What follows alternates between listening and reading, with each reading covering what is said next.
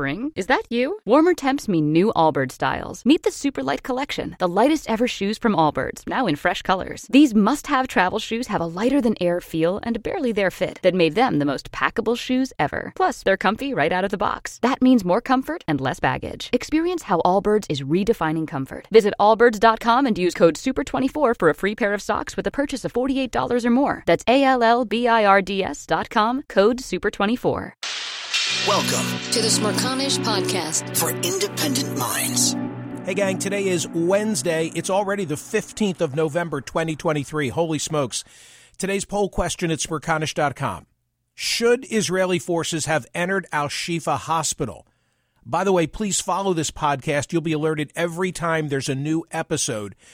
So when I went to bed last night, I intended the poll question to be, should Israeli forces enter Al-Shifa? By morning, at least U.S. time, they were already in. Now I'm asking, should they have gone in? By way of very brief background, we had a story yesterday at Smerconish.com from the AP that had good background on Al-Shifa, describing it as the leading hospital in a healthcare system that has largely collapsed after years of conflict, chronic underfunding, and an Israeli-Egyptian blockade aimed at weakening Hamas. It has over 500 beds and services like MRI scans, dialysis, and intensive care unit. It conducts roughly half of all the medical operations that take place in Gaza. After the war erupted, tens of thousands crammed into the hospital grounds to seek shelter. As the war has moved closer to the hospital, most of those huddling there have fled south, joining some of the two-thirds of the territory's 2.3 million residents who have left their homes. Important to note, hospitals can lose protections. International law gives hospital special protection during the war, but hospitals can lose those protections if combatants use them to hide fighters or to store weapons. That's according to the International Committee of the Red Cross. My view is this. This is the Smerconish Podcast from SiriusXM. Spring? Is that you? Warmer temps mean new Allbirds styles. Meet the Superlight Collection, the lightest ever shoes from Allbirds, now in fresh colors. They've designed must-have travel styles for when you need to jet. The lighter-than-air feel and barely-there fit makes these shoes some of the most packable styles ever. That means more comfort and less baggage. Take the Superlight Tree Runner on your next adventure. Its cushy, lightweight foam midsole supports every step, and the extra outsole traction gives you the grip to just go for it. The eucalyptus fiber upper adds next-level breathability to keep you going all day. Plus, the Superlight Tree Runner is comfortable and ready to go right out of the box. So, what can you do in a Superlight shoe? What can't you do is the better question. And because they're super packable, the real question is, where are you taking them? Experience how Allbirds redefines comfort. Visit allbirds.com and use code SUPER24 for a free pair of socks with a purchase of $48 or more. That's ALLBIRDS.com, code SUPER24. Hey, the national sales event is on at your Toyota dealer, making now the perfect time to get a great deal on a dependable new SUV like an adventure-ready RAV4.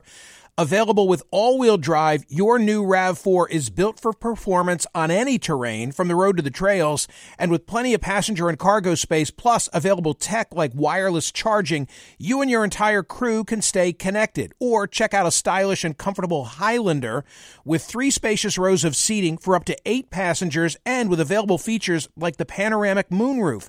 You can sit back and enjoy the wide-open views with your whole family. Plus, both RAV4s and Highlanders are available in hybrid models, so no matter your style, you can drive efficiently and save on gas. Visit your local Toyota dealer and check out amazing national sales event deals on RAVs, Highlanders, and more when you visit buyatoyota.com. The Michael Smerconish Program. Listen weekdays at 9 a.m. East on POTUS, SiriusXM Channel 124, and anytime on the SiriusXM app. My view is this. If the intel is strong that Hamas has an encampment inside or below the hospital, it leaves the Israelis no choice. So long as their response is precise, targeted, and with every effort to protect civilians, which, by the way, might not be possible in all circumstances. As for the first, meaning they got to have the intel, I think it's significant that the United States is also saying this is what the intel independently has confirmed from the BBC. The U.S. says it has intelligence that Hamas has a command center under Al-Shifa. National Security spokesman John Kirby said the group stored arms there and were prepared for an Israeli attack. It's the first time the U.S. has independently backed claims by its close ally Israel that Hamas uses hospitals to hide its bases. Well, that's really no surprise. Much has been written about Hamas using hospitals in general, this hospital in particular. As a matter of fact, I was reading David Leonhardt in the New York Times on this subject. And he has a litany of instances where there has been a showing in the past, quote, there is substantial evidence that Hamas has used the hospital for military operations and built a command center underneath as part of its tunnel network. And he makes reference then to a 2008 New York Times story, 2008. So I pulled it. I thought this was really instructive. Tagreed El-Qadari and Ethan Bronner, writing in the New York Times, December 29, 2008, Dateline, Gaza. At Shifa Hospital on Monday, armed Hamas militants in civilian clothes roved the halls. Asked their function, they said they were providing security, but there was internal bloodletting underway. In the fourth floor orthopedic section, a woman in her late 20s asked a militant to let her see Saleh Hajoy, her 32-year-old husband. She was turned away and left the hospital. 15 minutes later, Hajoy was carried out of his room by young men pretending to transfer him to another hospital section. As he lay on the stretcher, he was shot in the left side of the head. A bit of brain emerged on the other side of his skull. This is not a hospital in a conventional sense. That is the takeaway. My conclusion, commonsensically, what motivation would the Israelis have to raid a hospital with the world watching? Unless it was to go after Hamas.